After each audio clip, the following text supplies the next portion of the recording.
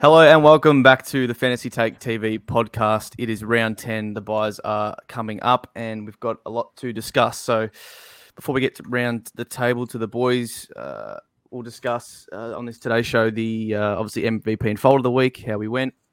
Some injury news. There's some big injury news, of course, and some that's come through today as JD shakes his head. But some other news, DPP updates, of course, that comes basically when the buy start, after round 11 for round 12.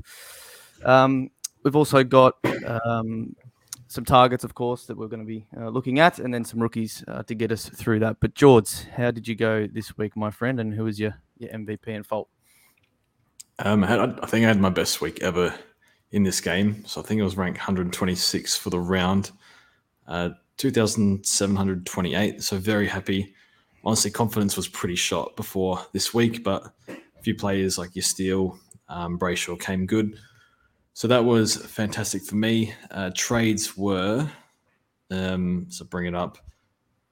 I brought in Andy Brayshaw and Josh Weddle and traded out Wilmot and Hopper. So I think Wilmot didn't really want to trade him, but I'm happy with those two. I do like the Freo run coming up.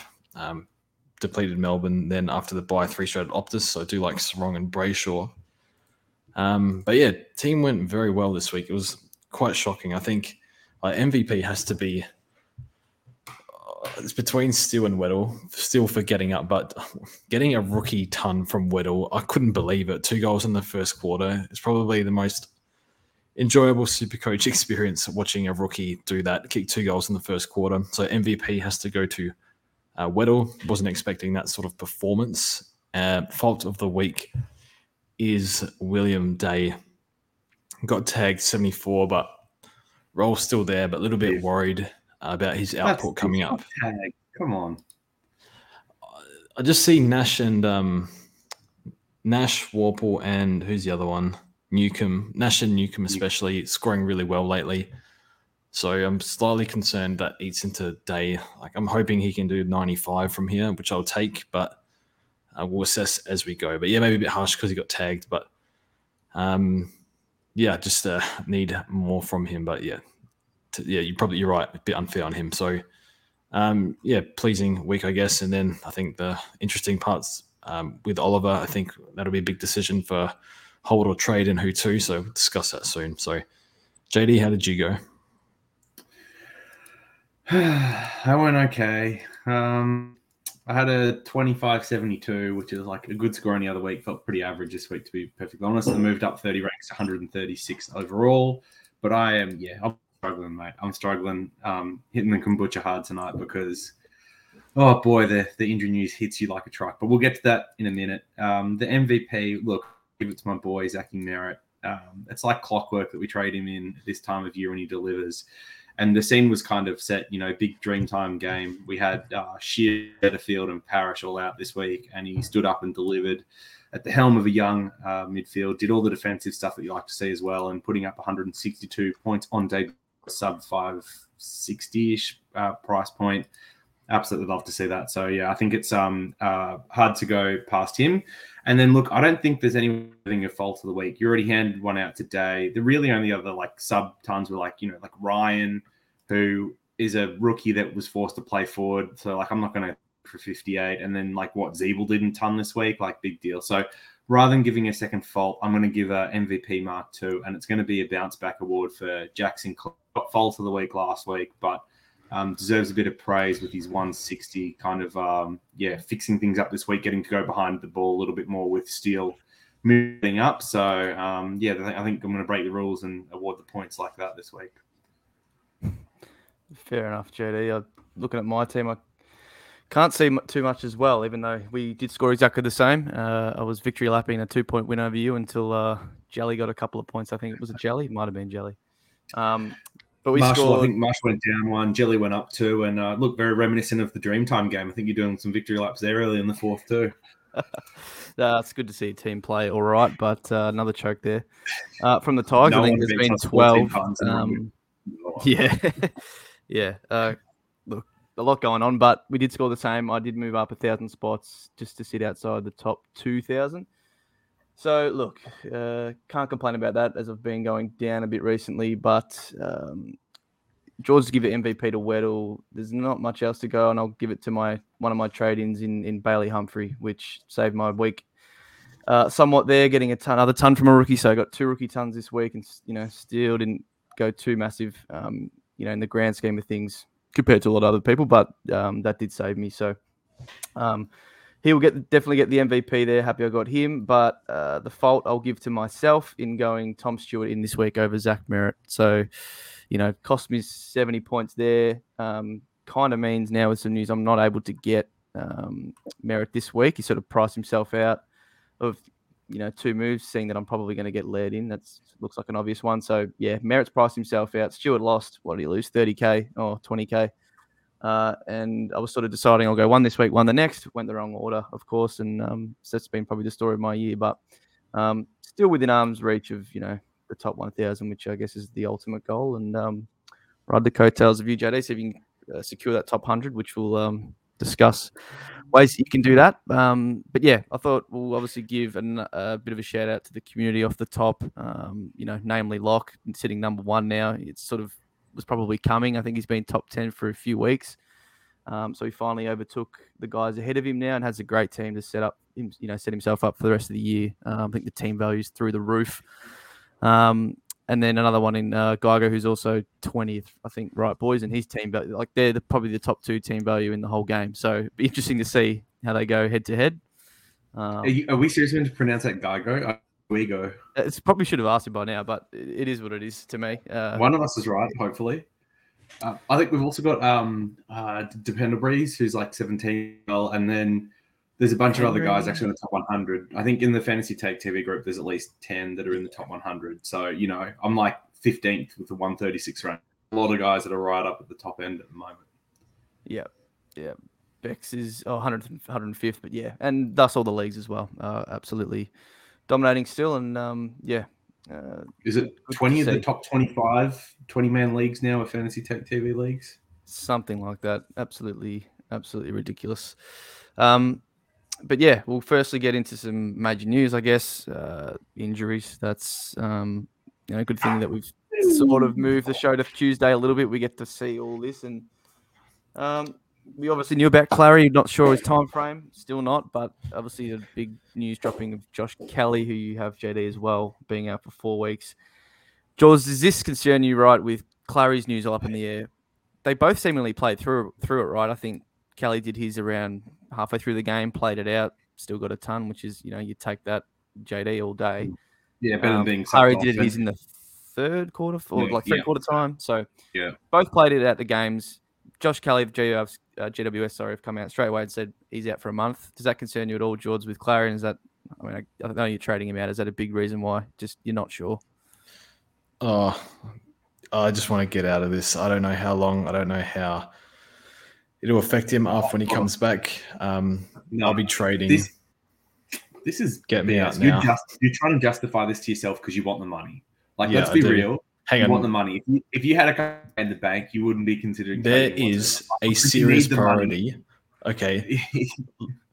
LeBron James Sicily has the best matchup in football, and he has his third toll rollback. He said that post game. His break even is 50. Sicily has to come in. I don't care how. He has to come in. I have an excuse to get him. So that is part of it.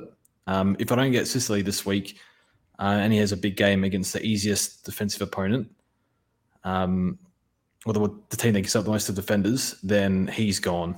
And I'm tight for money, so I will be trading Clary. So the priority on Sicily and the uncertainty around the timeline of Clary. Not only that, I got 6 premiums out next week. I'll be lucky to field 19, 20, including Chester, but he's a red dot, so we'll call it 19. Assuming we get Ford and Wardlaws, so that's including those 2. I'll be trading. I guess it's for my personal circumstances. So maybe we get more info during the week because it's very sketch at the moment. Did they say, I think, at least a couple of weeks? A few weeks, I think they said. It's a hammy. It can't be any less than that, right? Unless it's Josh Kelly or Oliver are we talking here? Oliver. The one we so don't they know. said it. No, so I don't like. Melbourne said it was short term. The reporters were saying it could be up to a month.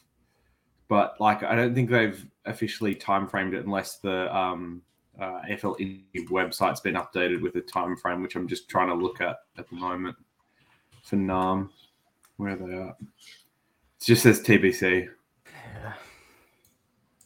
So I think the things that are like positive on the Oliver injury front. So he trained yesterday and did like some drills, like some hip thrust type things, some running type drills, and some light kicking. And typically these aren't activities you do like the day or two after hammy, because you're still quite like, if it's a bad hammy, you're still like sore. You can't really do these activities. So for him to actually be doing this early, I think is quite a positive sign. And really, it's all about him being able to manage the training load and getting back to full fitness. And so I just like I have a feeling, just that, you know, no medical background, no experience with these types of things, don't know Melbourne at all, but just have a feeling based on what I've read so far that, and like knowing what I'm about, he's more likely to be back in 2 than 4 is what my best guess is at the moment. But maybe that's just because I want to hold him and I'm just trying to justify it to myself. Yeah. Go on. What are you sort of expecting to, like, what's the time frame you're expecting? Are you expecting 2 weeks? Are you expecting 3 weeks? If you held him and he was out till his bye, would you be okay with that? Next week? It would suck. It would suck, but I think I'd just like, I think it's more he's back next week than after the bye. It's very tricky, George. Like 3 games. It's very difficult. In the bye. We need more info on this. Considering, yeah. So I mean, being the like desperate super coach sad man that I am, I'll be sitting on the Demonland board reading training this week, trying to glean any information, following every bloody Twitter reporter. It's going to be a thing. The other way I hold is if they come out and say 1 week. Otherwise, he's gone. 2 weeks and he's gone for me. I'm trading him, and I don't really even super desperate for the money. Like I can still get an upgrade done that I was looking to do this week. It's just I'd see no reason for them to rush him back from anything like this. It's if it's an awareness, as they like to say these days, could that be one that if he does, come back after 2 weeks, then he does properly pull it, while he, coming back and playing. It's tough. And look, I'm staring down 13 trades at the moment, and you start to worry that that's getting low. I'm sitting in the boat of trading it, but we haven't really had a time frame, so it's very hard to say. So he has a hamstring strain. That's a fact. That's what they're saying, and they just said he'll be out for the short term. So what is short term? That sounds like at least 2 to me. I mean, could be 1, but that sounds more likely 2 than 1. Look, under their thing on the AFL website, it says Oliver will be sidelined indefinitely after scans confirmed a hamstring strain. So, that's at least a game. Obviously, I don't see how there's a sort of 1 week hammy. There kind of has been sometimes these days with those awareness type ones. I think Dusty only came back off one last year, like very short term, but still, like, if it is 2 weeks, why bring him back for 1 game just before the bye anyway? Wouldn't you just give him a month off? That's sort of how I see it playing out. But I have a feeling that the club will want to, but he'll want to be. He wants to win the Brownlow. He wants to play. Like he's missed 1 game in 5-6 years. Like I just don't think that they're going to be able to hold him out if he's fit to. So I think the club will want to be conservative. I don't think Clowry will be, and I think that's why he's already back at training 1 day after the supposed injury. At training, going through tests already. So I just think that yes, normally this would be a longer injury than what it's going to be for Oliver. But anyway, it's just gut optimism. So we're still speculating. Let's wait for news this week and see what happens. Yep. We might find out by training on Thursday. It's definitely going to be a month. Yeah, let's just hope we hear something this week before we have to obviously lock in any trade. So Jelly's the other one. JD, I know you have him. He's not majorly owned, but there are still a few people out there that would have him, and they've just come out and straight up said he's 4 weeks out with his hamstring. So obviously, makes it a little bit easier, I guess, knowing that he's a must trade. And then you could move on from there. And then Drury's the other one that sort of popped up. We're not really sure if he's going to miss this week, but did have some hip problems and adductor or something weird going on there that was affecting his sprinting or, sprinting efforts. So, look, doesn't look like it's been a great trade in at this point. Oh, Drury, just hope he plays during the buys and gives you something. I mean, the good news is that maybe there's an excuse for his poor scores and they'll persist with him and he won't get dropped. But I mean, it feels like this is the typical get dropped and this is a red dot from here. Yep. They had Cooper Harvey kick 5 in the VFL, so I think that'll be a straight swap. Yeah, that's a debut. Interesting. Moving on to some DPP news. Obviously, we sort of updating that every week as Herald Sun do, and we get some news and as it comes near to the second updates of the year. Track is basically not going to get it at this point, even furthered by the fact that Clary probably misses. You'd think he'd be expected to be playing some more midfield this week, sitting at 29%. So, don't think he's going to be able to flip his switch all the way up to 35 in one game. Gawn teetering right on the edge at 35. But, are we really enticed by him, seeing what we've seen, that Grundy's still getting the main ruck? George, what have you seen? That's a worry if you have Gawn. I think it was a play if you had Grundy. That's what I would have done. But yeah, if he doesn't get it, and you're going to get, he's not a full-time ruck, whereas Darcy, English, and although he's not low-owned, Witts is actually like 115 as well. So you're going to give up a lot of points in that position. Do you want him? If McAndrew, so I think the injury report on what's his name, Laddams, is pretty serious. I didn't check the injury report, but they said it was like a substantial injury. McAndrew could hold for a long time, and he could be the rookie ruck cover. And then instead of getting a Gawn as your F6, there might be someone better, which is obviously Zach Butters. Miles better, but yeah, hell, I'm not getting, no chance I get him at his price. So I don't think he's a top 6 forward. I think as a budget option, he'll be okay, but I am slightly concerned with the ruck split. So I think his average, you take out the 0, I think it's still low hundreds, which is okay. So I'll let that one play out to a post buy and I think make a bit more informed decision then, because he might not even get DPP. He's right on the edge, so let that one play out. Yeah, for sure. And just Laddams is set for a lengthy stint. He's another one that's got the old TBC next to his name, but lengthy obviously means it's somewhat relevant. And yeah, we'll get to McAndrew later when we talk about the rookies. Sam Walsh. Now this hurts me a little, but was 40%, looking very likely. But George Hewitt got managed / dropped. I think he was carrying something and has been all year, and they sort of just gave him a bit of a rest. Obviously came on as a sub. And Sammy Walsh was playing full-time mid, at all the CBAs in the top 3 sort of mids for that game.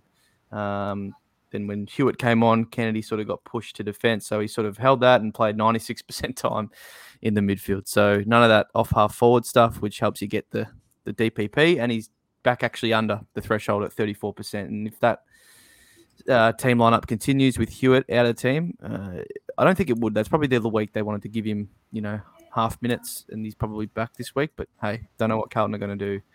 But Walsh needs about 40% forward this week to get back over the threshold, I believe. So interesting, but this is the last week before DPP too, so it really comes down to this week. Like for Walsh and Gawn, are they over or under 35% determines in or out?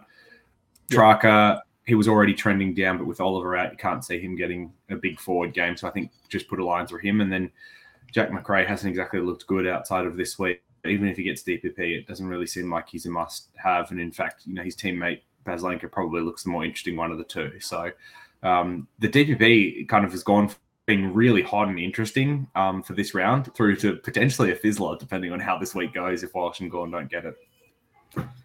Yeah, absolutely. Like McRae, obviously much beloved Supercoach player we've owned across the years, but he's, season CBAs are sitting at 40%. In the last 2 weeks, it's, 9 and 20. Like he hasn't been in there at all. Caleb Daniels, been a mainstay in there. Baz, obviously, when he's come back. And there's still Treloar to come back as well at some point in the next fortnight or so, I believe. So, hard to pick him, although he did score 140 on the weekend without any CBAs. But Yeah, I still believe he's playing a bit around the ball. He is there as an option, even with his year, how he's gone with his low mid time. He's still averaging like 105, 106. So as a forward, you've still got to look his way, but you are going to be, tearing your hair out every week, send him not, in the midfield as much as you'd like. So one to watch. Maybe Caleb Daniel-George goes back to defence with JJ out. Is that something, that could happen? Possibly. But you'd obviously want to wait and see. Yeah, honestly, I've no idea what Bevo is up to. He just, I don't know. Mate, why are we trying to even predict? Like, this is a waste of time. You're going to be wrong anyway. Yeah. And Dogs is bad buy. Just avoid all of them. I wouldn't touch. I think just the interesting thing is Dogs have 5 in a row at Marvel coming up. I think this week they're in Darwin, then bang 5 at Marvel. So I think that makes Baz somewhat interesting. And they've got North in that fixture too. Yep. So yeah, it's again like that buy. I think it probably blocked us from Butters for the most part. So yeah, it's pretty much impossible for most people. Yeah. Look, I'll sit here and I won't disrespect McRae. He's still been averaging 106, as I said, with this, uncertain role. So he can still score. But yeah, it'd probably be hard to bring him in when Baz is a bit cheaper and he's getting those CBAs. If McRae's at the right price and I need a cheap F6, I wouldn't mind it. I think the CBAs are concerning still, but I think he can still do 100 in this role. Yeah, he's still up, up around stoppage. He's that type of guy that finds a lot of the ball. He gets score assists and stuff. Yeah. All right. So yeah, obviously monitor that over the next week with Walsh and Gawn being the main ones that have only played. I think is it 5 or 6 games up to this point, maybe 7. So that it only takes one game for them to really swing their average, whereas Track not going to, and McRae doesn't seem like you boys are interested. So some buy preparation, obviously that is coming up very, very soon. Bit different this year with them being across 4 weeks. Why, I don't know, but it's obviously given us a bit of an easier one in round 13 with just Geelong and Gold Coast.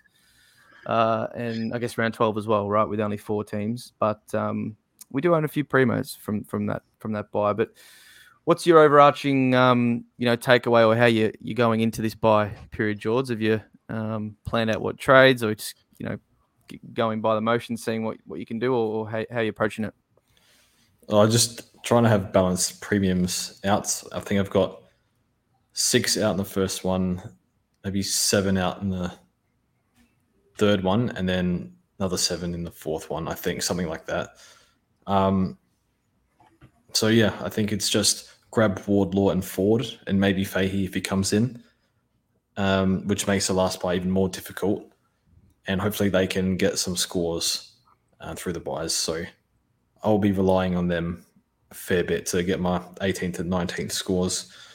If I get injuries and I have to field donuts, which would otherwise be rookies, I'll probably just cop it. Low trade count for me. I'm not really in position.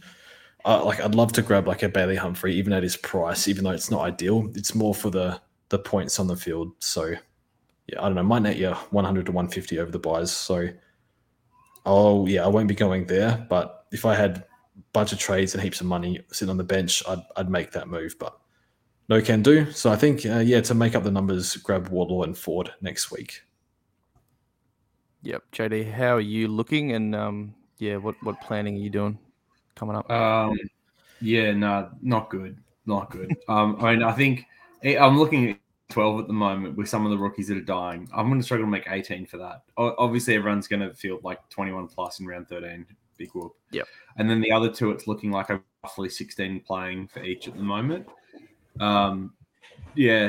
To the point where I'm like, just do I force in some round 13 players this week? Do I force Bailey Humphrey? Do I force, I don't know, Jeremy Cameron? Like, what do I do here to actually start fixing this up? Because do need to consider, and as George pointed out, all the downgrade options like Fleeton, Wardlaw, Eddie Ford, it's all in that last buy as well. So I'm having a real hard time figuring out how we're actually going to fix this and get it going in the right direction. And the ones in from some of the earlier buys, Shah, Johnson, obviously Constable, everyone has, Dave, if you're still holding him, Roberts, they're all like not playing or injured. So or on very shaky grounds. This is going to be very sketchy. I think what George is saying around like might just have to cop some donuts rather than forcing stuff. I think it's probably right. I think we've seen this from prior years where people have forced themselves to get 18 and they get the 18th, but it's a 30-pointer, and then you wasted a trade.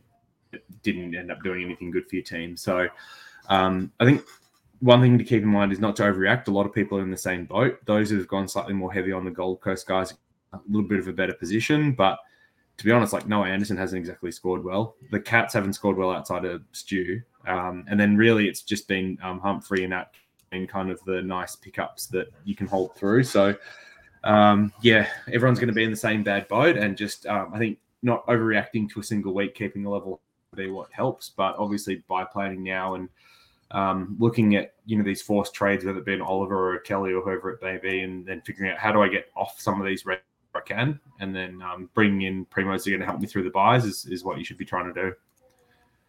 Yep, definitely keep trying to upgrade if you need to. Right this week, I'm doing the same. We'll talk about some primos later, but like Laird looks a great option if you don't have him coming in. But yeah, I like George's point. Next week, probably not going to be doing much. Fix your dead bench, get some, playing rookies in like those North fellas. Hopefully, not only going to help you across the buys. Hopefully get some more cash gen going that we'll desperately need. And then we'll get 3 trades every week. Remember that from starting next week, and be able to hopefully navigate them well. But I am with you, George. Depending on your trade count, I'm not, say I'm looking at a, round 14 with 17. I'm probably not going to spend a trade on sidewaysing a, Constable or, he'll be playing or whatever to another rookie for 50 points, unless they look like a great rookie that's going to make us a lot of cash. I'm not going to waste a trade on something like that. Probably just take the 17 scores. But I'm looking okay. We'll talk about Neil and those likes later. I'm not sure if I want to bring him in just a week before his bye. But just got to navigate it well. Hopefully Johnson gets into the team. I know a lot of us carrying him on the bench I don't know. for us. I don't think there's a spot. I don't without rubbing it in, JD. I've got old Rouston on the bench. He might get in for Kelly. So we'll see. He should. Rouston should be a shout this week. He had good game luck twos there as well. for anyone like me. He gets a spot. Maybe actually, we'll say positive Sharp, by the way, is Brisbane did have a couple of injuries pop up on their list this week. So even though Rich is good to go, Jack Payne had a concussion, who's a more like, but he's out this week. And then Kitty Coleman had, I think, an issue with his glute. He's a test, and Answorth's got concussion as well, so he's also out a week. So look at this and like, he'll hold. Yep. Yeah. Nice. Yes, Rich has to come in, but it looks like Sharp probably gets another week. Hopefully, he avoids the sub this time, because I thought he could have actually scored. Like, he could have scored a 70, 75 for us if he actually played out that final bit of the game. But I'm somewhat positive on Sharp getting games. It's just whether he gets them during the bye, need them, right? That's the hard thing. Like, if he plays round 14 and 15, hero. If he plays every other round but 14 and 15, I'll curse his name forever. So it's, it's edge stuff for right now. Yep. Because obviously, 12 the bye, 13 you're not really going to, need him. 13's fine. Anyone can take a week off. Big deal. Correct. Oliver's not playing. Who cares, right? Everyone's fielding 18 15. premiums pretty much that week anyway. Yeah. But 14 and 15 is key for everyone. Yeah, like in rank 13, no one is moving ranks because it's best 18 and everyone's going to have at least 18 primos. Like, honestly, the difference between scores is going to be so minimal. Yeah, it's going to be who had the best primos that week, I guess. Hey, yeah. Like, if you got the Buddies that went 180 that week, or you got the Merritt that went 162, or the Sinclair, like, you have a slightly better week, maybe 100 points better, but like, no one's going huge points that round. No. Cool. All right, let's get to firstly some concerning premiums that people might have out there, and we'll talk about what we think with them before we do get to some of the guys we look to bring in. But we've got 4 here that we want to speak about. First of those is Noah Anderson. Now, look, very unfortunate. Like, there's nothing to discuss here. He's got the good buy. You need him. That's why you picked him. You just hold and cop it on the chin. He's always been someone that is up and down, has up and down weeks. And honestly, if you expect like Humphrey and Atkins to out and Anderson every week, you got rocks in your head, he'll be fine. Like, just hold and move on. It's like the weirdest thing to cry about. You picked him for the buys, you hold him for the buys.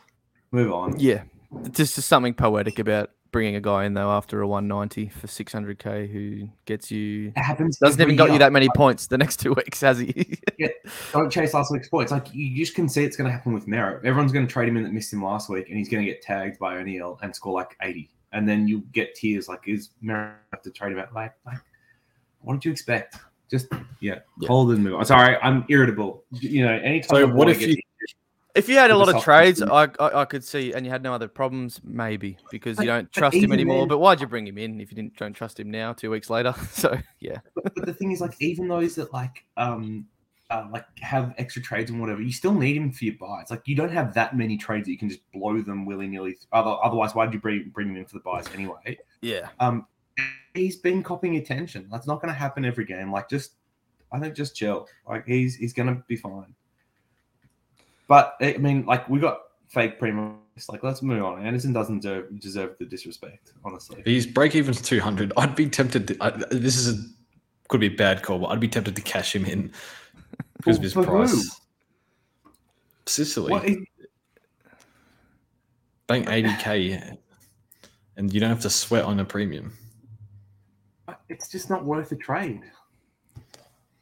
I guess you're going to get the extra points in the buys as well. So you're almost certainly giving up points over this period. Bond's break even's 181, and you could make 160k trading him to Sicily. We are vacating that this week. It's got the worst buy too.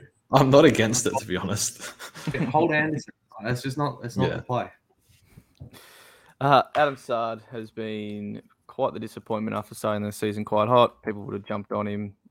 It's sort of gone, opposite with him and Doc. All right, Doc, we all sort of jumped off, and now Doc's come back into frame, playing quite well, scoring quite well, and I did not. I jumped off. I happily did, and it was the right move. It was not the right move. You got bailed out by an injury. At 600k, 70s for 3 weeks. At 600k for Dacos, I think you almost had to if he was your only avenue. Yeah, I didn't have Dacos, so I'll do that 10 times over. That's fair. For some reason, like McGovern is like almost droppable now, and then I can't explain what's happened. They moved him forward for the second half. Yeah. I don't know what's going on. It's Carlton, mate. That's all you got to say. I don't know what's going on. I did see McGovern get a ball in like the third quarter. I'm like, oh, he's playing the game. I just one of the most invisible games I've ever seen from McGov. Yeah, to be fair, it's just you see the walking inside 50. You see the proven guys at the moment, just like the cream rising to the top. Like you look at you scroll through the top 6 defenders. It's the same blokes as last year now, plus Zeeble and Ryan, who I think is tailing off a bit. So, you see like guys like Doc rise back up. So, I would jump offside. Like I don't know what's happening. I think he could be fake. He might be okay, but when I'm uncertain, I just jump. But you might not have the trades for that. But I'd jump off, to be honest, just because I don't know what you're going to get from him. Yeah, well, it's less said about Sard. It's more who are you going to. He's 480k, already dropped a lot of cash. Same buy as Cogs. I'd pay 30k, get up to Cogs or TPP or something. Yeah. Who should be good with no Kelly for the next month? He's scoring. And I think up until the buy, I think they've got like a Mickey Mouse fixture because they've just had a tough fixture. I reckon it's like North and West Coast or something, or like two easy teams.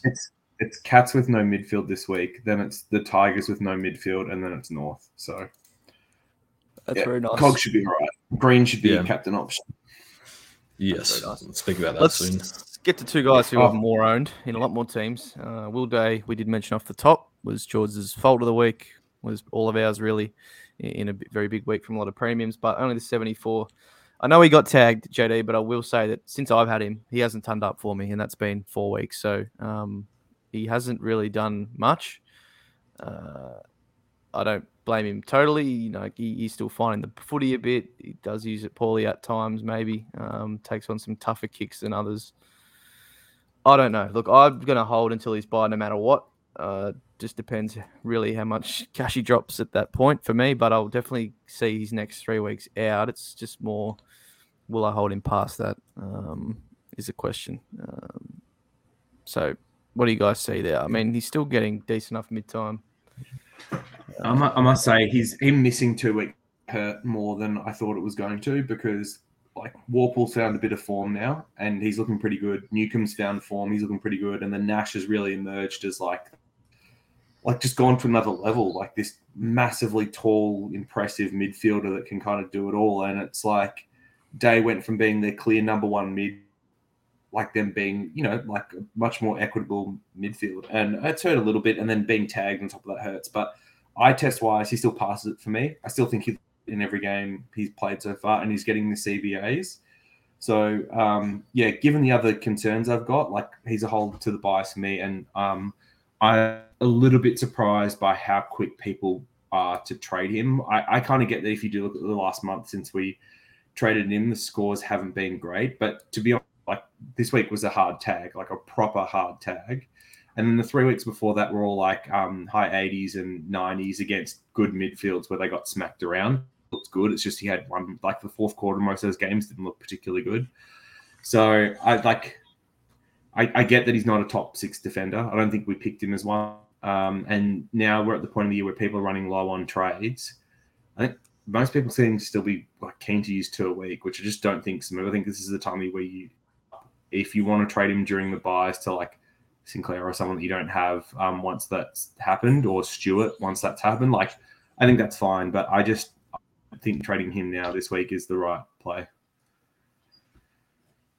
George? I want to jump. You know what I'm like. I'll hold to the buys. I don't think I have the trades for this. I'd probably need to go down to 2 injury trades for the rest of the year. And that's not including any more carnage coming up for the next few weeks, or for the rest of the year. So don't think it's feasible for me to jump. My only concern is, I think as JD said, the rise of Nash and Newcomb's found a bit of form. I think he's gone 110 plus with the past few weeks, bar one game. So just eating into that ceiling. They're still playing him forward for a quarter. So it's when you're on a losing team, you're playing forward for a quarter, and you got other guys taking a lot of points around you. It's getting pretty hard to hit that 95 to 100 mark. If you average 90 for the rest of the year, I'd actually be fine with that. So I'm hoping for that. But I'll assess in the buy round. I would honestly be very surprised if he averaged less than that. I think the thing that's going to really scare is in 2 weeks they've got Port, and I think Port are pretty Supercoach hungry side, and then the Lions the week after. And I know we had the Gold boys go okay against him, but I could see him having 2 really bad scores into his bye week, and then people just wanting to jump off desperately. But the fixture opens up after that. So post-bye, it's Gold Coast, Carlton, GWS, North, Tigers is the next 5. And that fixture just looks really nice for mid. So, I'm pretty keen to hold for now. Yeah, look, if we had unlimited trades, I'm sure he'd be gone, but that's not the game and how we play it. So I'll be holding tight for 3 weeks and reassess then. The probably most interesting one of the bunch here is Harry Sheasel. Incredible talent, absolute elite. Watching that North game on the weekend, him and Wardlaw just doing seemingly whatever they wanted in that second half against Sydney. Literally a team who just went to the grand final last year. Obviously went down in the end, but obviously got moved forward of the ball. So played a bit off half forward, then with some stints in the midfield. It wasn't a full CBA role. I think it was about 30 or 40%, but obviously enough to up his scoring in that sense. But it's not going to be as good as his obviously free halfback role. How good is it is the question. Is it going to be still 95? I know he went 112 in this game, but he did kick a couple of goals. That's not going to happen every week. North are going to have their, get absolutely smacked coming up this week against Collingwood. So what does he score in that role? If he's playing Collingwood this week, right? Probably not great, but he's a talent. He could probably still do well. Yeah. I think this is the really hard thing with Sheasel, because in that forward role, he's not nice. Like, we got a good week out of him, but the reality is he's not worth 475k. He's not a keeper anymore. And the plan for me, as was with the position he was playing, was we get to their bye and I flip him for Dawson or Sicily. That was always my plan. And you may already have those and it's someone else instead.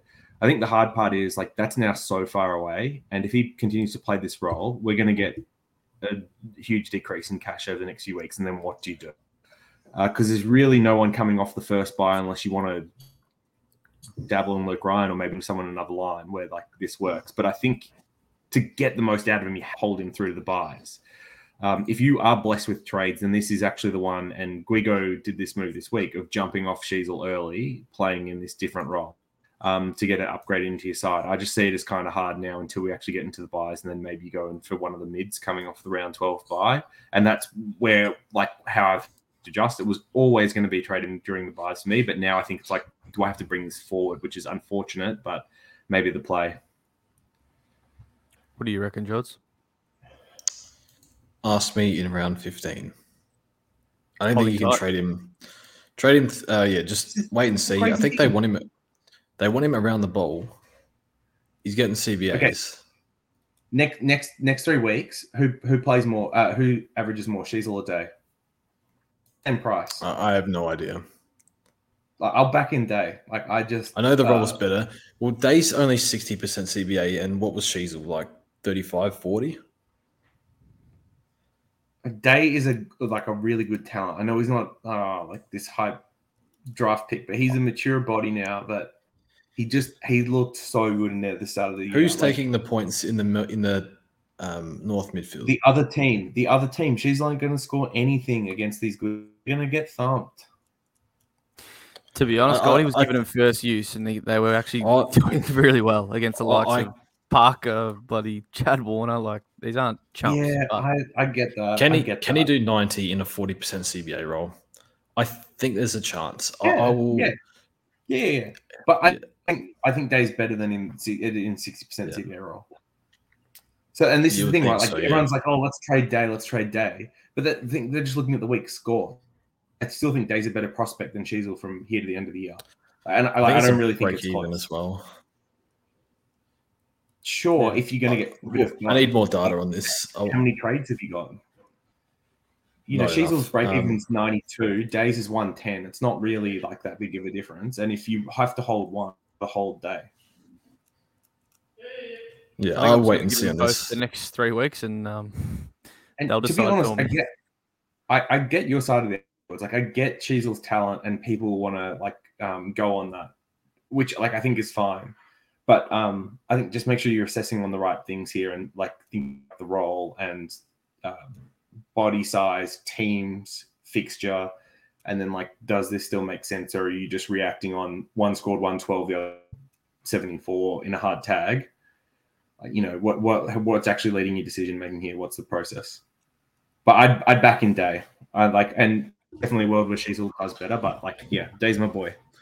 I remember in the preseason, Sheasel was racking it up. They put him in the midfield for a quarter, and he just racked it up.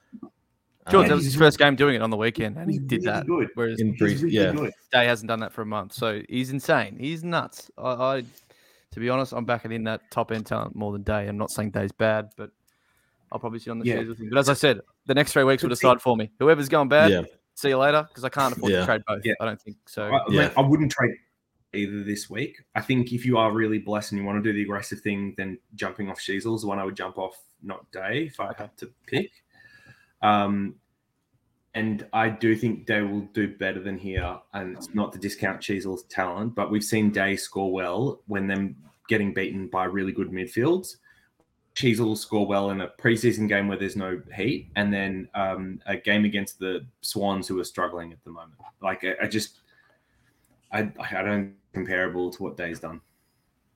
Yeah, doesn't mean he can't do better than him from here, but I just following my process, I pick Day 9 out of 10 times. Yeah. Anyway, I've laboured this too long. Let's move on to something more fun. Defender targets. I haven't jotted them all down to get on screen, but there is a few here.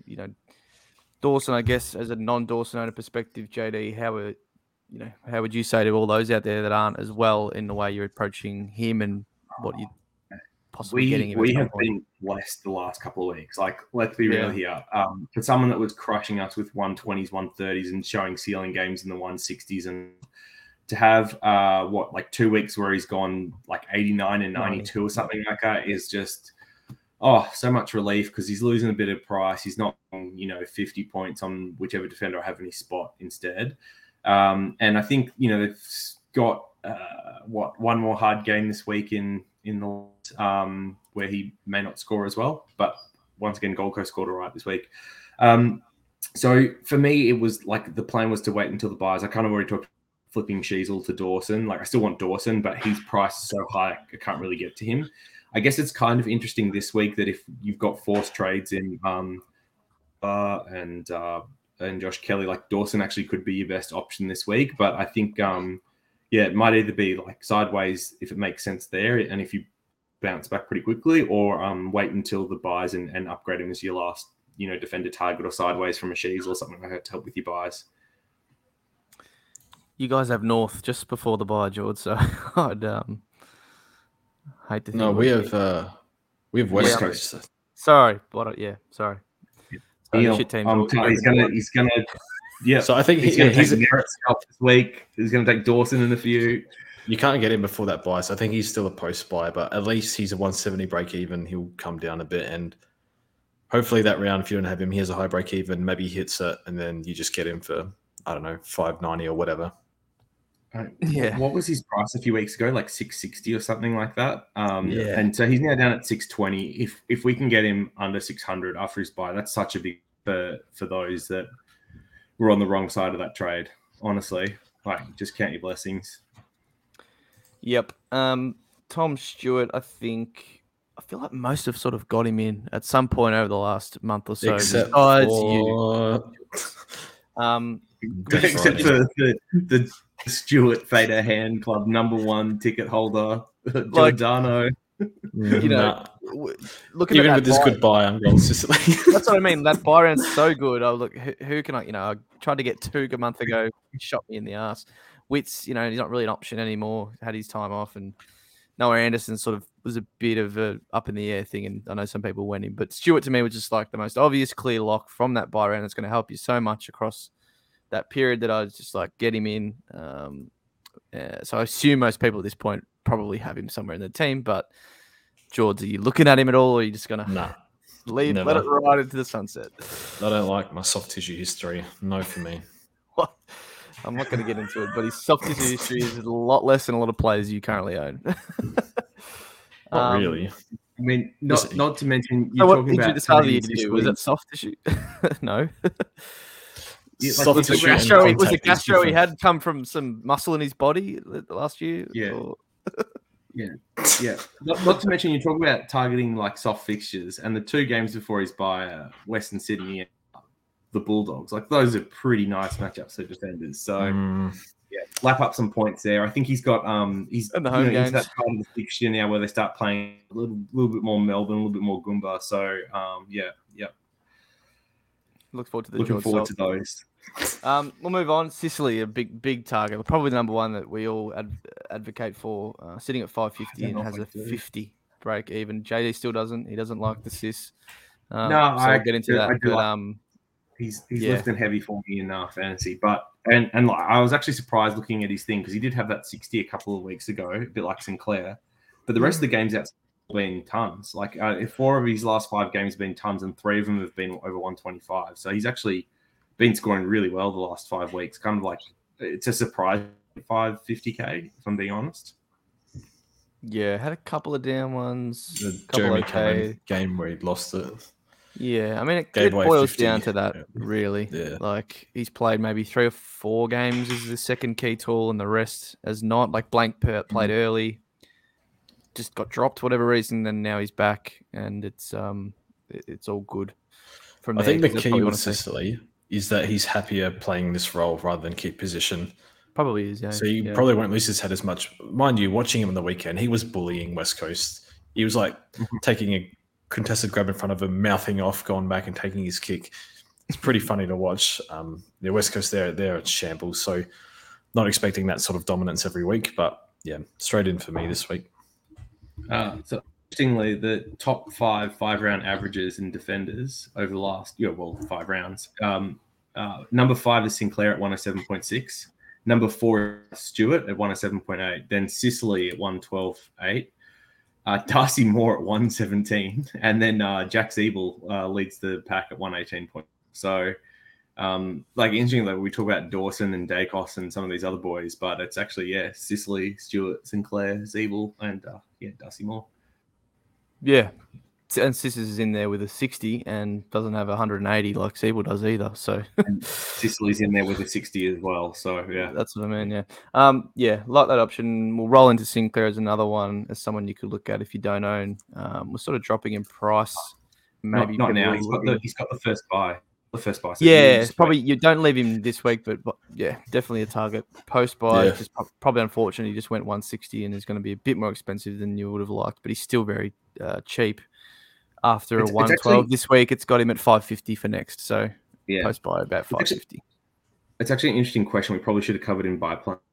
Is there any premium that you would advocate bringing in this week from the round 12 buy? Because I think for me, it's just waiting on all of them now. They play one game, then they're out for one. I just wouldn't trade in any one situation. I don't really care what the break even is or anything like that. If you're really comfortable for that buy round that you're bringing him in for, I think you can. Because you're probably getting rid of a rookie anyway, so that you probably don't want. Sure, maybe if you've got tucked like out 20 playing easily already of good quality, then like a Hollins or something. Yeah. It's a bit tough, but yeah, it does depend how you're going. I'm okay with it. Look, obviously, yeah, you don't get it. Well, I think you're getting one Sicily premium is score. the one. Sicily break even of 50. Yeah, but Sicily doesn't play the He's first. Like round 14. sorry, yeah. Yeah. But I mean, like if you play the first buy, would you bring him in this week? And I still think the answer is probably no. I just brought in Brayshaw and Steele like 2 and 3 weeks ago. It was like 2 and 3 games down to one now. It's one and then one off. Yeah, I don't think I anyone think stands out. I think I'm just hard no. Um, Rookies are fine, but I wouldn't bring in any premium. What if you were trading Wilmot? You could just trade Wilmot this week to play on the same buy. Because whoever you bring in is getting a buy. So, and Wilmot has that buy. I guess it depends if you can upgrade or not. If not, you just do rookie corrections or trade Oliver if you want to go down that route. Yep. Okay, cool. Unfortunately, I think a lot of those decent, cheaper options are from that buy, like your Brayshaw, Steels, Neil, Sinclair. They're all got that buy, and they're all nice and cheap. But finish off with some defenders. Yeah, so some cheaper ones. Well, Doc's actually gone up a bit in price after his recent form, but he is there if you are that way inclined. Seems to sort of be back to his sort of picking best behind the ball. I did spot him in the midfield at some point or two in the second half of that game, I think, but very minimal. It's sort of like 20% each game, 20, 30. So he's still just spending majority down back. He's going to be there. We know he can score back there. He just had a weird start to the year. But yeah. McGovern's out of there now, so it's positive. Depends on people's tolerance is. Trading in a player that they've traded out already this year, most likely. But I still think he's a good option. Standalone, I think he's a good option. We'll move on. We'll sail through a couple of these. Bailey Dales there has been spoken about a little bit. With JJ going down for 8 to 10 weeks with a hammy. Has been a premium scorer before, but is really, in the last 20, 25 games dating back to last year, has been pretty average. I think it's only like 2 tons this year in total. We'll get all the kick-ins back, though, as a positive, as JJ was sort of taking half of them, if not more. So he's there. Again, say you had like a Sard that we mentioned before as a concerning premium. You wanted to just jump off. You could go to a Dale, but it's probably someone that's just as concerning and you're unsure about. So that's when totally JJ comes back for the last month and a half, it'll be frustrating. Yeah, which is no, like Bevo, who knows? Like, does he send Daniel back, who's playing good up the ground? So I don't know. I can't be bothered with Bevo, but if you're looking for a cheap option and you feel like you need to go that route, I think he's okay. But I would rather go for someone more proven and has a coach that won't restrict him potentially. Could that be the last guy we've got here in Jordan Ridley, who, funnily enough, another one people had? Please don't. Essendon, I think, had the most uncontested or most marks of any game this year. There's a very specific game plan to beat the Tigers. Like, they had to double their average uncontested marks. Yes, Ridley looked good, but it was like 14 marks. It was 30-something touches, and this isn't Essendon's game plan every. Not only that, but as we've kind of talked about a little bit, we're going into the soft fixture where Essendon's going to start beating up on these teams. It's even less use for Ridley, I think, in these games. I just don't see the score. as someone that has started him 2 years in a row, even though I didn't really want to, please don't. Please, I don't want to see people hating on because he failed as a super coach pick. I like the man too much. Just leave him alone. Let him be. He's not the ticket. All right. Just let's move on from Ridley. All right. So midfield targets.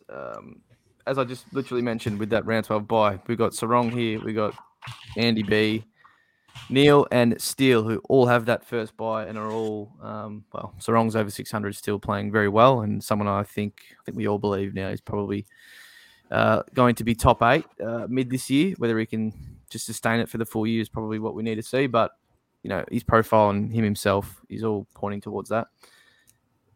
Any of these guys, we'll probably just group them together, George, that you want to speak about the most, or what you see here that stands out the most. Andy maybe sort of already gone. He was quite cheap. He's still 570, so if you like him enough, you can get him. But I think one I'd probably want to ask you about first is probably Lockie Neal, because he's been on the radar for some people. Others just don't want to go near him. But 560, one of the best scorers, in his prime that we've seen. Are you interested at all in Lockie Neal? At the right price, yes. I'd rather Sarong. Just looking at their fixture, it's pretty nice. Post by Hawthorn, Sydney, St Kilda, Richmond, West Coast. Oh boy. Not bad, is it? Then Melbourne, who give up. I think he's fine. I lean towards players in the age bracket of 28, maybe 29 and under. I think he's 30 now. So always a chance of slight regression. That's kind of just the way I see it, but he looks fine. He's had a few down games, which is a concern. And just watching the Lions, it's like they're playing like the Dogs. They're like flicking it around in the midfield. They're all getting more touches for whatever reason. So I think he's a fine option. What does he average? 105 to 110, I think, post buy. He's not getting tagged anymore. So I think that's where I'd put him. I'm not sure. I think he's fine. If he got to 600, I wouldn't touch him. But at his price 560, I think that's fine.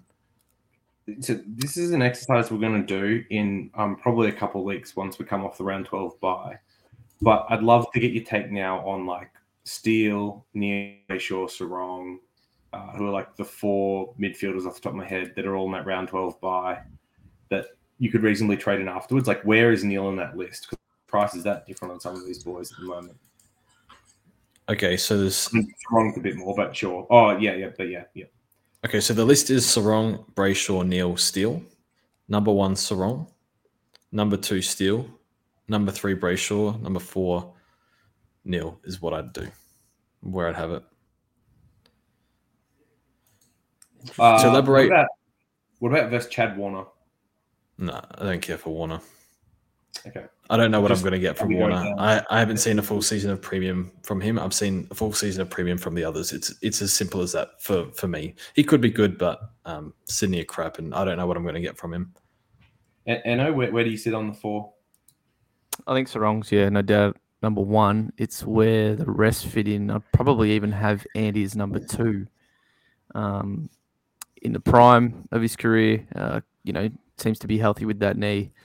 I know he's not the greatest Supercoach scorer in the world, but I still have concerns over Neil's age, obviously number 1, and then Steele, his body still.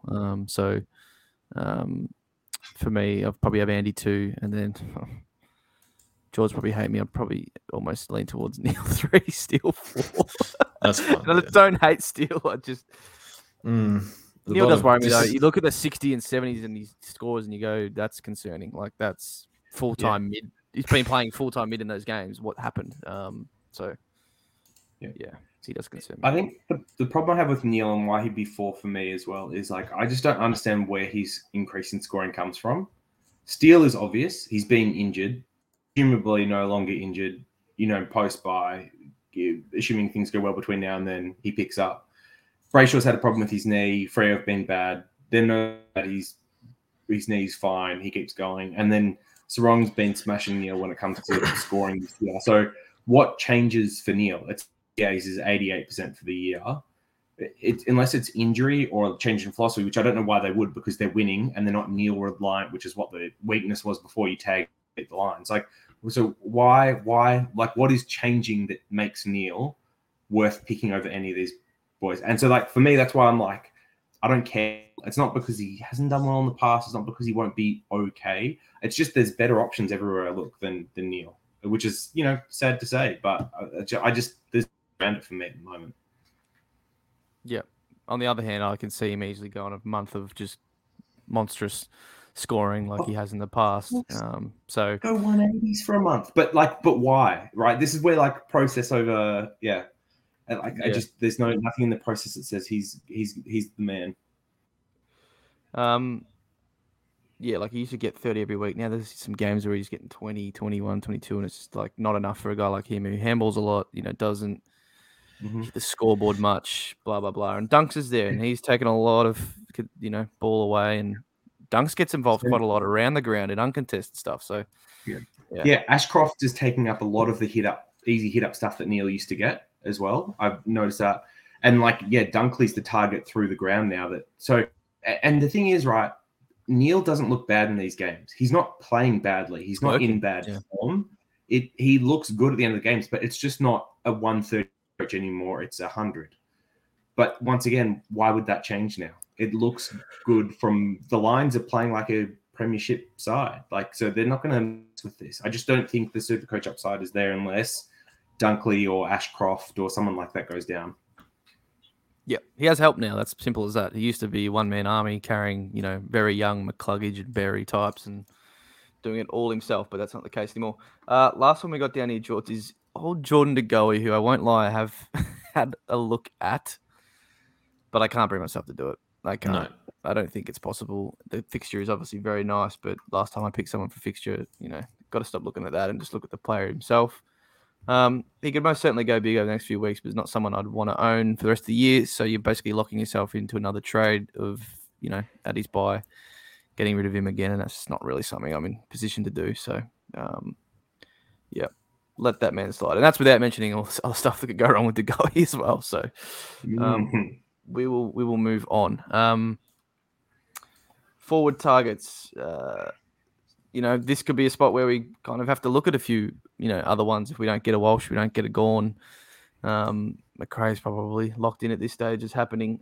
So Butters, Cogs, they're obviously guys that may be the lower owned of the, everyone's all got the big guys, the Taranto, Dunkleys, Rosie, etc. But it's probably still one of these two guys you have. Butters is 620 now. Very frustrating to all us non-owners that we haven't gone there. You can't really go there now. He's got that terrible buy. He's a lot of price, money. We've just got to sort of hope and pray that he can have a down game at some point. And I don't know when the scoring's going to end. He's got the Tigers this week. He's got Hawthorn next week. Fuck. He was hampered for a month, and he's still leading the coaches' votes. Didn't even have the role for him the first month of the season. So we saw signs of this for years, and then it's finally come together. Those that have him, I honestly don't know how we're going to catch him. No. I think actually you could, if you were okay for that last buy, which literally no one is, I think you could do Oliver to Butters. Clary to Butters, yeah. I don't even treat him as a forward, man. He's a top 8 mid in this game. Yeah. He just is. Yeah. I'm not against it. It's just... despite not owning him, I'm so happy because, you guys know from the Discord, I was bang on all preseason about how I think Butters is better than Rosie, and that's no knock on Rosie. I just massive Butters. I don't even think we need to have that conversation. They're all good, and they have Jason Francis. This is a dynasty. But the only question was would he get enough CBAs? And yeah, he's got the CBAs now, and what we knew he could do. It's just durability, and then the buy is bad, and now he's priced out. So I just don't think you can actually. He's probably not worth the money. So it's a little bit like what happened with Dawson here, where he just shot up in price because he had these couple of big games, and it's just the price you pay for what you get just isn't worth it, despite how good they're playing. Same thing happened with Oliver. I think Butters is at that point where his risk return isn't worth the price you pay anymore. But for those that have him, just enjoy the ride because he's amazing to watch each week. He's going to get 150 the next 2 weeks as well and be about 700k. Honestly, I fully expect that. So because you're waiting for a regression game because he's been getting best ons and then he does that. Now he's got Richmond, no Hopper. I don't know. When is it going to end? He's got Richmond in general. Doesn't matter who's in the team or not. He's just got Richmond. and then Hawthorn at home. So, yeah. The bounce back with the new coach. It happens every year. The bounce back might be a win, but it will still be Butters 160 on the other end. And it won't be Tigers a get a win. win, Butters gets a double ton. It won't be a win. Let's look at some more. Let's talk about, obviously, Cogs is there. We brought him up. Jelly out for a month. Decent fixture opens up. He's there. Someone I might consider. But, of course, I'll tell you what, being outside of the Cogs Butters ownership stack just feels awful. So, hopefully Cogs pulls it back a bit over the next month, but I'm not clamoring to jump on him. He's not great viewing. Is there anyone else you want to mention? I mean, Bailey Smith, we sort of brought up earlier, is there.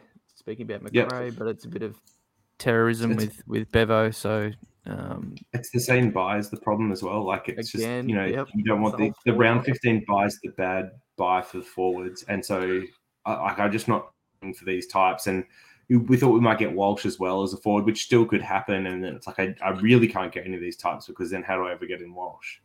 Yeah. No, I think the only one that I've been having a little bit of a cheeky look at is Jeremy Cameron, just because of the buy. And then the other Cameron, Darcy, is probably worth quickly touching on as well. Any belief that the Cats can turn around form and Cameron can kind of get back to what we saw in the early rounds, I think is question one. Just don't have the midfield. They're not going to get it to him enough. There's no danger in there to get it out of the guts enough. They have no power mids. They've got just your Atkins and your this week as well. Similar type of mids. They have no They've just lost Holmes, did you say? So they have no of that type of power mid that can extract it and get it to him. So we might see Jez in there. Honestly, wouldn't be surprised. Yes, he could be playing full-time mid. They get Gary Rohan. Wouldn't be surprised. He's done it in the past. Yes. I can't sit through key forwards. I can't do it. I just get too trigger happy. Yeah. 150 break even hamstring last year. Oh no, maybe it was the year before. No, I can't. I think this week GWS have no key defenders, so it might be a fun week. I can't sit through it, so I just no. And then the other one is Darcy Cameron then. So people obviously looking at him as an option last week until the talk of him being the sub and not getting named and then being the late in kind of happened. Didn't particularly great, but definitely did some all right things in the game. I think his break even's now at a point in the 130s where it probably doesn't make sense to bring him in this week. You now kind of get free looks and can get him as a cheaper option. But if you guys still got an eye on Cameron as someone that you might want to bring in, especially given he's one of the forward targets that doesn't have the last buy. For sure. Yep. At the right price, then I don't know what the role was going to be. Plus, he's kind of injury prone. So, but at least it's post buy. It'll be 10 weeks he has to get through. You get free looks at it, like you said. Just wait and see. Yep, want to see the right time go up, JD. Really. So, I mean, the promising sign was that his CBAs were back to what we saw at the start of the year. So it was 67%, which is right in line with what he had at the start. But contest? It was. Yeah, the ruck contest might be a different story. That's the one I haven't checked yet because who looks at the proper 60-40, so it's pretty much what it was in the opening rounds with Cox. Yeah. So I have a feeling, and I haven't checked it yet. In a way, don't have all the setup, but I have a feeling that he didn't have the highest time on ground, so they did manage him a bit through the game. No, he didn't. They both had 60s, him and Cox. So, yeah, definitely management. If they're winning, they could sub him off going forward if they're up by a lot. The first year where he played full was 77% and 84%. So he's down 20% time on ground. So I think maybe that's the thing that we're kind of waiting for. When does the time on ground tick up into the high 70s? And that's probably a sign that you could jump on and buy. All right, cool. Thanks for discussing those. Let's keep going. Beautiful. And then obviously, keep a look at Gawn and Walsh and anyone who might get DPP. But, get to the rookies. We'll finish off with some of those, some expensive ones. Now, a few here that people have missed the boat on, so to speak, but is there any merit in any of them, George? I'll ask you. Atkins, 290 now. Humphrey, basically the same. Weddle, 230. A lot of people might be kicking themselves they don't have him, who's already made 100K and has obviously that big score in his cycle. So any merit in looking at one of their directions this week? I think over the next 5 weeks, or 4, whatever it is, I think they should all make 100K given their low break evens. I think Atkins is 3 and he's the highest break even. The other 2 are got negative tons in the 50. cycle. So we're talking about Atkins, Humphrey, and Weddle. I would bring in a Gold Coast lad if you have the trades too and you need help during the buys. I don't have the trades, but I need help in the buys. But I still don't have the trades, so I'll be passing. Bloody hell, I wish I went Humphrey. His role's so good and he looks great. He had 26 touches, dude. He's taking points away from Anderson. To be fair, Anderson getting attention helps, but Atkins is good too. I don't think there's anyone out there with all 3, and if you are, well done. You're looking bloody good for some not only scoring but cash gen. Yeah. During the buys.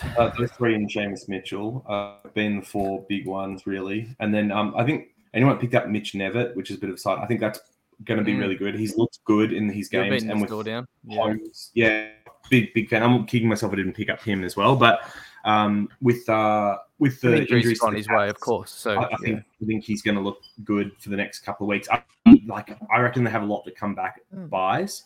So maybe he doesn't actually play out the rest of the buy rounds, which would be a bit of a shame. But big fan of Nevitt. So George on Humphrey, because I'm a big I shouldn't be bringing in 285K half forward rookies for average sides. It doesn't make sense. But the low break even and then the job security through the buys where I'm as I mentioned, I've kind of got 18 and 16 for a couple of these. So talking about trades, I'm Josh Kelly or Oliver Owner. I'm doing a sideways of one of these, and I kind of have say I've got leftover money. I could either go a Cowan or a to Fleeton, who we'll talk about a little bit, and that doesn't help my buys but makes money. Or I could use my bank to move them up to someone like Bailey Humphrey, who won't make as much cash. Plus, I've got to pay, but I get the points during the buys. How do you weigh these up? What are you thinking about with which path people should take? You got to get the pen and paper out and work out how many points you're going to get and what you want your final team to look like, and if you can get there by bringing in a 280K player.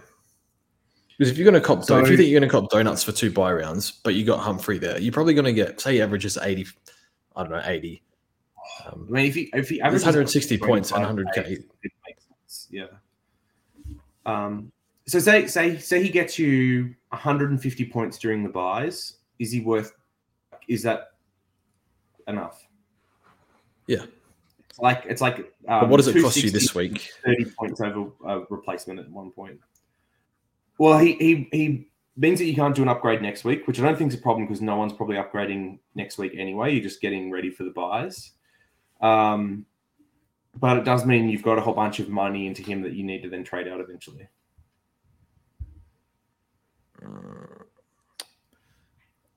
If you got the trades, I'd still go Humphrey.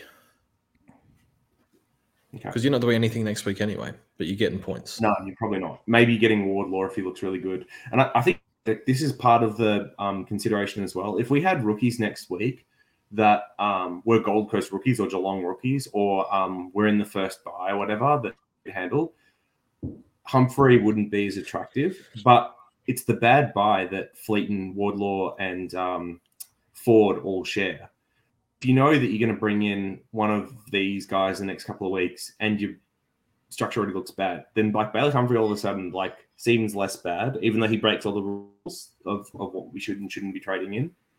He's a quality rookie. You look at Wardlaw, you hope he holds it together with his hamstrings, but they've built him up, so hopefully he's good for a short period. And then Ford is a forward, bit of time on the wing as well, I think. I think they're going to be quality rookies, but at least there's no issues. Humphrey is a high half forward / CBA mid, whereas Ford could easily score a 40, or Wardlaw, Touchwood, has the injury issues. But and then you pay for quality, you get you should know what you're going to get with Humphrey. I think you'll get 80 average given what he's done and how he's looked. But then again, we see these rookies hit the wall, like Ginby, Hollands, they're kids. So Ashcroft we thought was hitting a wall and then goes berserk. Oh, it's a tough one. Would you go Atkins or Humphrey? If you had neither, probably Atkins. I think the thing about Atkins, which is nice, is like the news on Weller was like, we still don't know when he's coming back. We don't know when that could be. I guess the thing is though, like it's not 1 or 2 weeks now. It's 5 until the end of the buys, and like Weller should be back in the next month. I think they've also got Buderick coming back soon, don't they?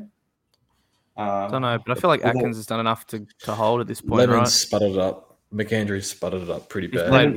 He's played well. Lemons is out for Buderick, still a month away. So maybe it could be Atkins because he probably does have job security for another month. I've thought about getting Atkins now at 290. He can get to 400 plus, and a lot easier than Humphrey, I think. Even if you don't get the 100K, you're going to get the points during the buys. You're paying for points and a bit of a price rise. So it's not just as simple as you're playing for 100K. It's points. You kind of want that as well, which I think they'll get. Because I think coming into the buy rounds, it's like the health of your squad is going to be so important. Like I've got a dead bench. I'll correct a few to the North boys, but still, I'm still going to have, once I correct it, I'm still going to have 4 or 5 dead bodies. Whereas that extra warm body with good job security and money making, all that in one is a pretty nice deal, especially if you can't upgrade next week anyway, which is pretty pointless.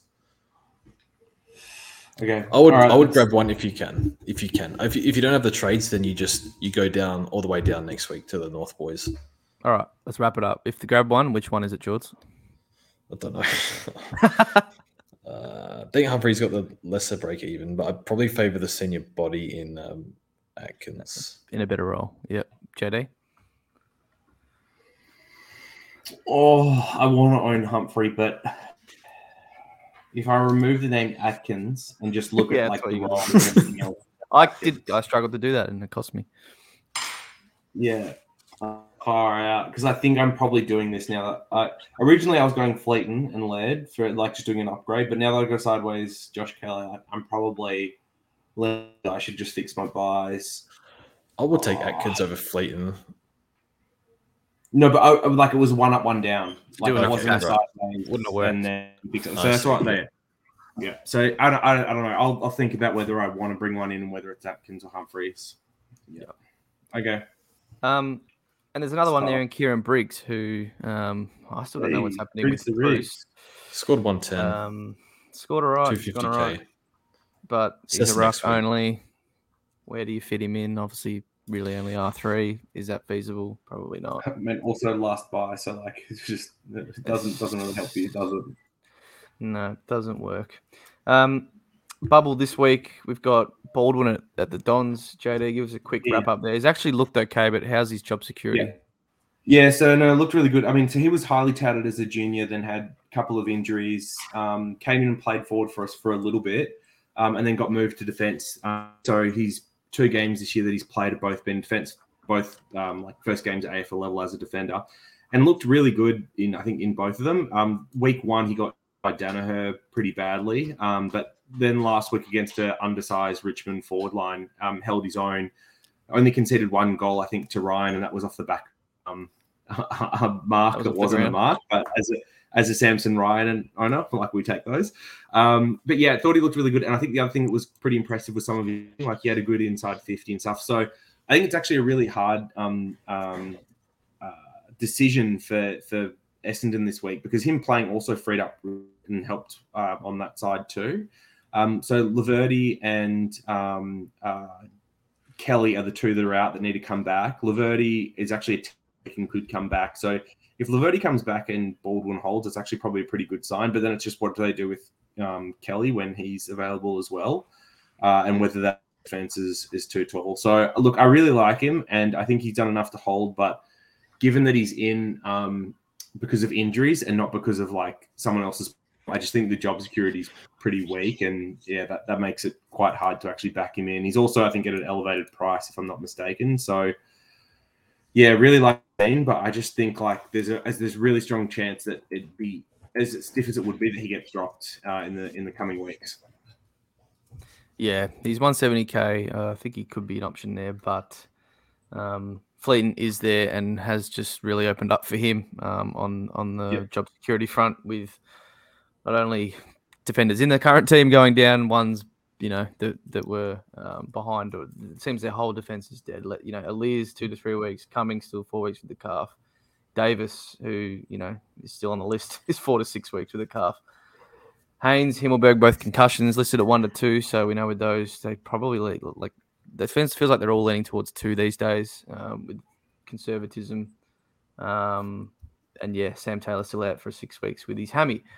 And one other thing is, right, like while the defender injuries have definitely been there, 2 weeks ago in his debut game, I think he had the second most for GWS behind Kelly.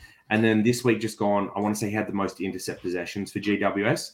And he's done some really tough things for the ball GWS lack at times. So he hasn't been the most prolific scorer like what we've seen in the VFL level, but I've actually liked how he's played in both games. Not like straight gameplay wise, like I prefer Bolden to Fleeton, but Fleeton's got much better job security with that 1 month of injury list and cheaper. It's just the buy sucks, but no, I think he holds for the next month easily, and could potentially grow into that role.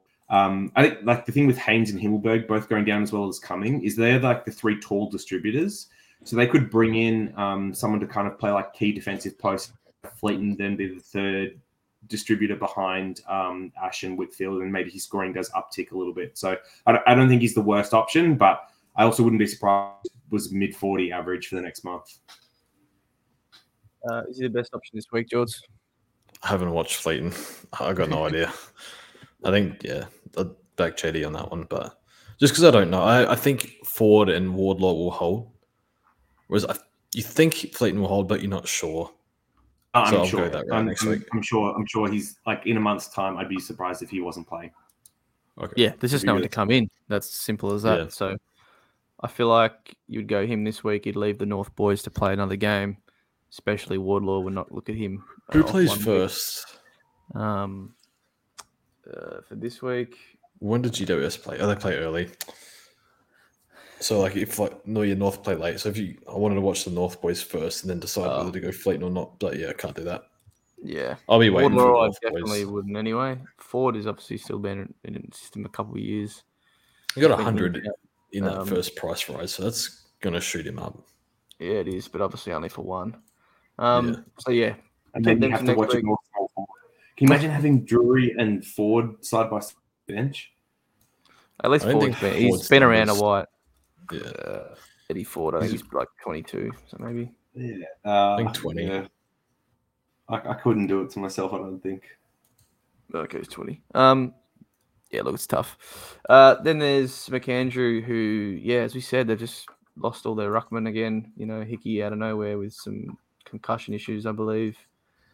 And then Laddams on the weekend for unknown, but a lengthy time on the sidelines is what they've said. So don't really have much there.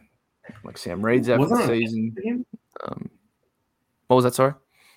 Ankle, right? Yeah, yep.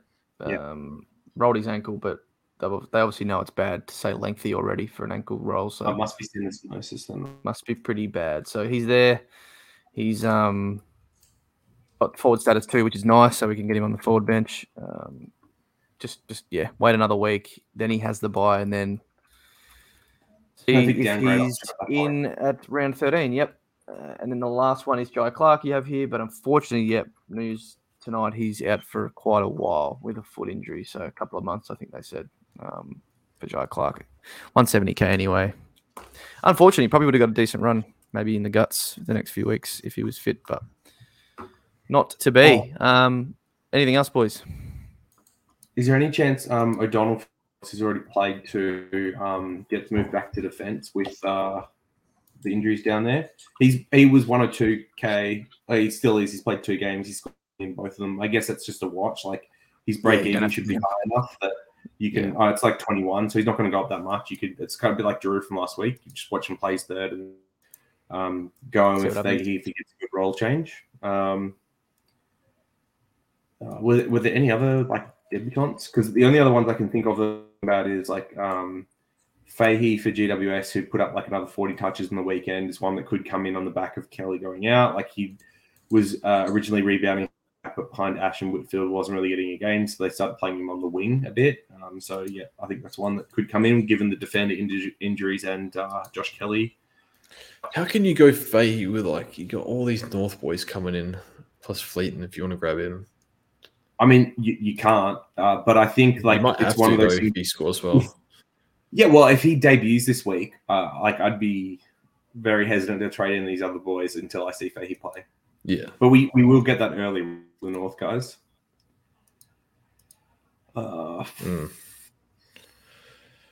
We can wait a week regardless, and he might not even come in. We've been saying, well, people have been saying he's going to come in every week, and he just hasn't. But I think this week, almost the hand's forced for them. Yeah. See how we go. Oh, sorry. The only other thing is, we didn't really talk about we talked a lot about the GWS boys, but the Gold Coast boys, but say you already had Atkins or Humphrey, or at least already had one. Could you go Weddle this week over Fleeton, given that the bye's better and he's also put together like a big game? He's 230, I want to say. Yeah, 100k more. It's worth noting that he played key position on Tracy in his first game. And I've been saying this every week. He's getting more and more confident every week. That's why I brought him in. I expected a little bit of improvement, but like not 2 goals and 28 touches. That's absurd. Well, George, when Sis was second key, he was third key, right? So tall forward lines, he's playing on the third tall. Now Sis has moved down to third, and he's fourth. Now he's freed up. It's just his roles. He's completely different. He's pushing up really high. He's hanging off the back of stoppage, and he's running into space, getting cheapies. And that was at Optus against West Coast, and they're not good at all. So not going to do that every week, but the role was very good. And he did this in the VFL. He had like almost 30 touches in the VFL game before he came in. So I think he's good for like maybe 70, maybe more. I don't know. Again, he also won games where everything went his way, right? Like the second goal he kicked in the first quarter, the ball just bounced out to him, who just happened to be sitting free, right? Like it's just like fluky kind of turnover thing. You were talking about targeting Sicily this week because it's a smash matchup against the Saints. I mean, it's the same for Weddle and Mitchell. So they're both, I think, good on-field options this week. The only other thing, I think I wanted to call out was some people will be looking at trading Sincotta this week, but there's a decent chance he actually might get a game because Kemp for Carlton was absolute rubbish. It was Boyd. It was Boyd that was rubbish. Sorry, yeah. Either way, so terrible. Yeah. I think I read Kemp was good in the VFL. Yeah. Who was sorry? Kemp's playing VFL, and he does rack up every week, but yeah. Even Cowan roosted one from 55 out. I don't know if you saw that in the VFL. They might eventually bring this Jackson Binns kid in as well. At some point, he's been dominating. The only risk as well is that Marchbank returned to the VFL this week, and given that they've got a lot of rebounders and maybe not too many defenders, that Marchbank might get the nod over Sincotta at some. But I think there is a chance Sincotta comes back this week to just have trade plans ready for whether he is or isn't in the side. Beautiful. All right, another big podcast, boys. Let's wrap it up with what we love most, and that's captains, which finally hit one. Let's go. 126 isn't a hit, but for me, that is a hit this year. That is an absolute hit. That's a good score this round, honestly, because most people took a Bond or Clara. Beat Clara by 6 points. Thank you very much. What a fucking win for me. Big win. Still got 85 to make up from Took, so that's the last time I captained someone in the last game. Just wanted to enjoy the game until 3/4 time. Ryan was really good in the second half. Probably big part of why they got over the line. He was really good. But my God. There's something to be said for nailing your Friday night captain, because then the rest of the week is so stressful. Exactly. Banked it, doesn't know what happens. Yeah. Well, and this week, is anyone from Friday night an option? Probably not. You could be tempted by Walsh as an owner myself with how Sydney have been going, but maybe. I think you're looking own Doherty like that. Yeah. Sicily, you're looking at George possibly against the Saints, loving him that much in that matchup. It's interesting because we had I've put it on Oliver basically every week except for actually this week and maybe one more. So basically he's been involved almost every week. So you might have to navigate a bit here. Do you want to put it on Laird? Ironically, last month against Melbourne, you could put it on a Sarong. or No. a Brayshaw. There's talk that Laird might get rested. So I think that if that game gets blown out, I think we see Laird. What's this talk he might get rested? Just rumors, scuttlebutt, nothing official. Where? Oh, don't do this. Aren't you bringing him in? I'm bringing. He's in. There's no one else to bring in. Like, this is scary. He's in my team right now as well. My goodness! I need Josh Kelly was couldn't have come at worse time. I'm just telling you. Anyway, so I'd avoid Laird. Okay. I think there's a chance we still see him get rested at some point. Another thing is, yeah, it's true. And then Bond had the knee knock. You think he's fine, but like Bond is notorious for playing through injuries and not telling anyone. He's done that a number of times, so I think I just want to see it. I guess back to Sicily. Nice matchup, playing a nice role. He'll be my VC, and then my C is like I don't know because Supercoach website won't load and I can't see the teams. Okay, there we go. Quickly then, I think I'd wrong VC if you have him. Green becomes an interesting VC or C option this week, and even Cogs to a certain extent with no Josh Kelly. The other two GWS boys have kind of gone off when the third one's been out. So I think against a depleted Cats midfield that's kind of leaked points the last couple of weeks, I think you could look there for sure. Green in particular, I just don't see a matchup for them now. Like I just don't know who they'd put on him. So I really like that as an option, even though Cats should probably be there. Petrarca is another interesting one. Look, lower owned. I'm kind of fortunate that I've got him, but with Clary out, I think the only other game that they played without Clary, one game sounds is not good, but it was a 140 for Petrarca. So taking over the midfield, I think that's a little bit of an interesting option there. Merritt is one that people might look at just because they see Western obviously last week's score, but there is a chance that Xavier O'Neill goes to him. So if you could have him as a vice captain option, I think that's all right, but I just can't see the captain being like a great team. Laird, we kind of already talked about. I'm kind of interested in Dacos this week, even though he's had a poor kind of month. I'm just not sure North tags him, and I could see him get off the chain pretty good in that game. But maybe that's more of a fantasy play than a super coach play. I think Bailey Scott, right, could probably do a running job. One of the better runners in the league. That's true. Who did they put him to last week? Goulden, right? And that worked pretty well for a half, I think. Yeah. He's a good runner, one of the better runners in the league. So it's Nick Dacos, but maybe it keeps it to 100 like it has been recently instead of 130. And then like the Port boys into Richmond's poor midfield in terms of Butters, like those are the types I'd love to be able to throw the vice captain on, but you've probably seen enough over the last month that you could hit the C on them as well. Look, I'd throw the C on Butters, but I guess it's always going to be scary with his play style. But scoring wise, I wouldn't be. I would not be worried. Yeah, I think if I was to get Sarong in this week, which seems a bit silly before his bye, it would be him.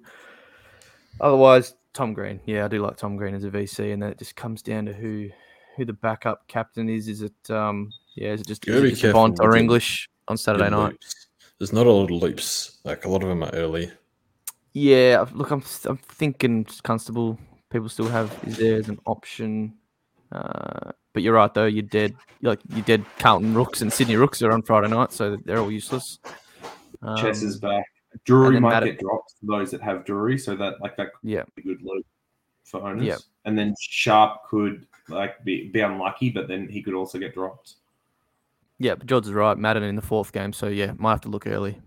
First three games first three games. I'll probably go VC Sicily and C Laird unless I see some concrete stuff on this resting. Yeah. I think I'm VC Petrarca into C, Green or Bont this week. Okay. Yeah, I'm probably VC Tom Green into Bont. Gold Coast midfield is not. Don't think there's anyone there off the top of my head that can handle the Bont at Gold Coast at the minute. So. TIO Stadium, bit of dewy ball. That's it's the problem. Always makes that look clean though. Actually, what's the weather forecast for the G this weekend? Tell you what, I'm not watching Petrarca play in the rain again. Oh yeah. Weather forecast. Is he still under? Is he still under a cloud? Is he gonna actually just go into like a full-time mid-roll to take up Clary's, or is he going to still be managed No. forward? I don't know. No, he's been playing more midfield, right? Like he was at 34% time, now he's at 29% forward time. Like he's been dropping. This week was 64% CBAs, which was the most in the last month. Okay. So yeah, I don't know. I think we'll see that trend up. And just checking the weather forecast, looks like to be rain on Thursday and Sunday, but nothing on Friday or Saturday. I think they're Saturday, right? So we should be good to go. Petrarca VC. Let's roll, boys. Beautiful. All right, that's it. Anything else you boys have got to say? JD's already hit the exit button. The Nuggets are on the way to the NBA Finals, Jordan. I don't know why I didn't say it at the start. My God, was it a happy day for me today, seeing them get as far as I've ever been as a franchise. I was honestly lapping it up that much. I forgot that my own coach walked out the door this morning. I didn't even see anything. I didn't even watch anything about Dimmer. I was just loving the Nuggets that much. But yeah, tomorrow, JD, we'll see if your team can join them. Yep. Heat Nugs final will be good, and look, at least one of us at the end of it. And to be honest, I'm thinking like, given we were lucky to get the 2 winning in, like I'm pretty happy with Miami's this far down the path, right? And if we knock off the Celtics, we'll call it a win. But they were Max Strus like flamethrower last 4 minutes in that playing game of just not being in there at all. That's just crazy. So I guess the NBA slightly got what they wanted with that play-in, but maybe not so much with the Lakers or Celtics not being there. But who gives a shit? Thanks for joining us on another podcast. We'll see you for the next round 11. Cheers.